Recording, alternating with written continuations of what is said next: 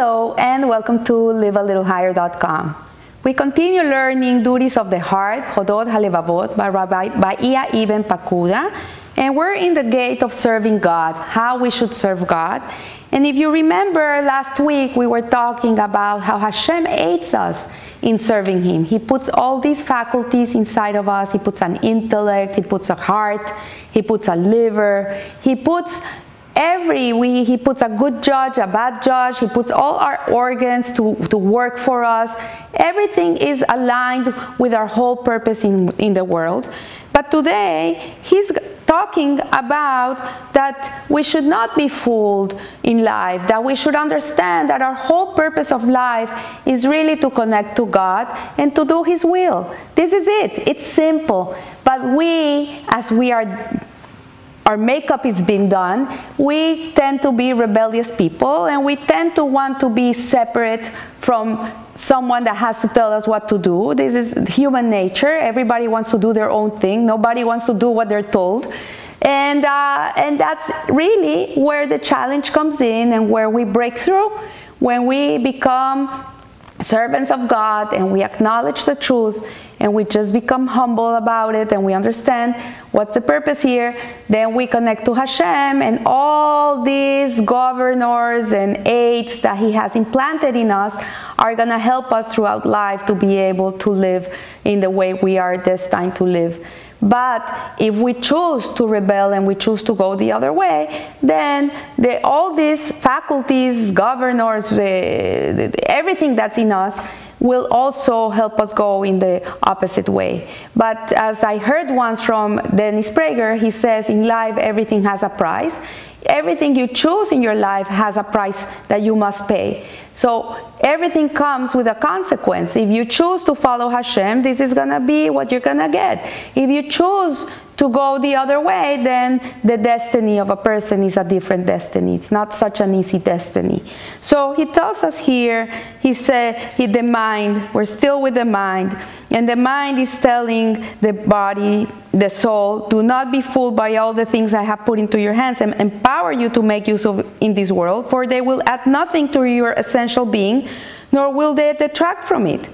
They are only things that incidentally affect your body, externally or internally. They're not essentials for you, and their relation to you is like that of the placenta to the baby or the eggshell to the chick. So what he's saying is that everything that we have around us, if it's not used for the purpose which is intended, then it becomes detached from us. It really has no purpose in our life. And it becomes like, yes, for a certain moment, like a placenta feeds a baby 10 months of a pregnancy, the moment a baby is born, that placenta is unnecessary. It's thrown away in a garbage. Or the eggshell that protects the chick when he's being hatched. So if you understand and comprehend my purpose for you and my grace upon you, and you choose to serve me and keep far from rebelling against me in the management of everything I have given you control over, I will raise you to the highest level. So it's a promise from God that when we decide, because this is free will, this is the only free choice we have in life, is if we choose to connect to God or we choose to disconnect from God. If we choose to be close to Hashem or we choose to be far away from Hashem. This is our only choice. If we do right or we do wrong, that's it. We don't choose anything else in this world. This is it. So he says, if you choose to be connected to me, then you will be elevated to the highest heights in this world. But if you choose to rebel against me, I have to give you consequences. It comes with a price, and you will be afflicted throughout your life. So he says, I have specially provided you with a wise and loyal advisor. Ask his advice and he will guide you. The advisor is our intellect, our seichel, our intelligence. Go with your brain. Always think here, don't think here. You feel here, but you think here. As Hasidut says, the Tanya, the Alter Rebbe says, Hasidut teaches a person to think with the heart and to feel with the mind. Why? Because we cannot be so intellectual that we become such cold people. We need to have a certain amount of empathy and love for others.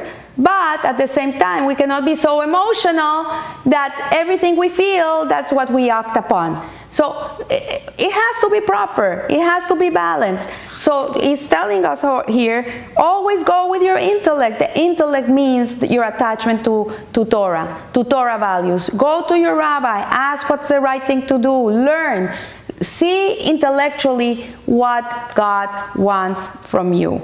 And he says, when you do this, if you go with this, then your intellect will give you the right advice, and your advocate will always be writing in the book your righteous deeds. They won't go unnoticed. But if you are contrary to its advice and inclined to the view of the second advisor, which is the Yetzer Hara, which is the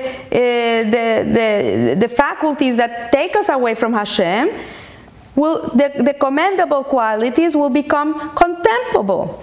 If you do the other thing, then the contemptible qualities will become commendable. And this is the whole purpose of the way in which we should live. We should always be in our intellect connected to God.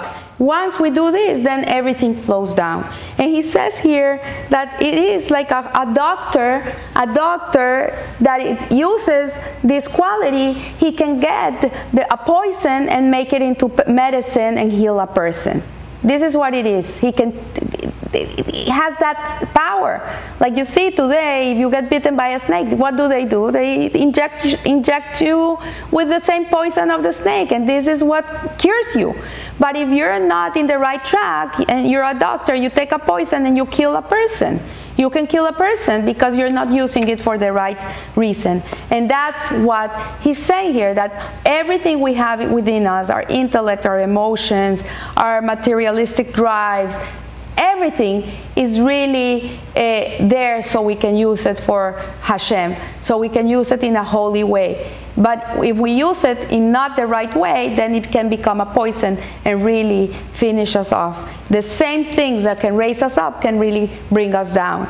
So since the Creator, may He be exalted, knows everything equally, it follows that He judged according to His knowledge. So God, He sees everything. He knows everything. He knows the hidden things of life. He was, He is, and He will be. He knows you because He created you. You are part of Him. He knows you better than anybody else. So even the things that nobody saw in the world, He sees them. He knows what you do. I remember there's a story. I don't remember if it's the wife of the Hafetz Haim or maybe the wife of another sage, but she used to ask for money to help poor brides get married with a friend.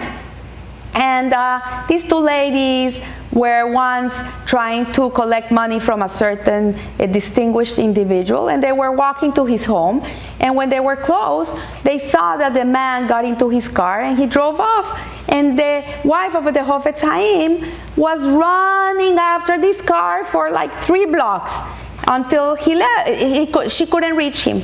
So one day, these two ladies were getting older, and the wife of the Hafetz Haim tells the friend, she tells her, you know what? I know our times are coming close. We're not young anymore. One day we're gonna not be in this world. Let's make a pact. Whoever goes first and has the possibility to come and tell the other one what's going on up there. And so they make this pact, and the friend died first, and a few years later, the wife of the Hafetz Haim had a dream, and she dreamt with her friend. And the friend came, and she said to her, you know what, they allowed me to give you a glimpse of the world to come. And so she says, really? Why? He says, no, because you are such a kind woman, you do so much hesed that Hashem allowed me to come and tell you a little bit of what goes up here. So she says, so tell me. So she says to her, you remember that day that we were collecting money for the brides, and we came to the house of this rich man, and he had just gotten in his car and he was driving away, and you ran after him for 3 blocks, but we could never reach him? She says, yes, I remember. She says, even that act is recorded in your book of good deeds. She wasn't able to fulfill the mitzvah of making the man gave her tzedakah, but the action she took to go and do, and even the running 3 blocks to reach that guy is recorded in the book of her good deeds. So everything good that we do, even if we don't even notice that we did it, we think it's something normal, like you're feeding your family every day and you're giving them food and nourishment and you're shopping for this food and you're making a nice Shabbat meal.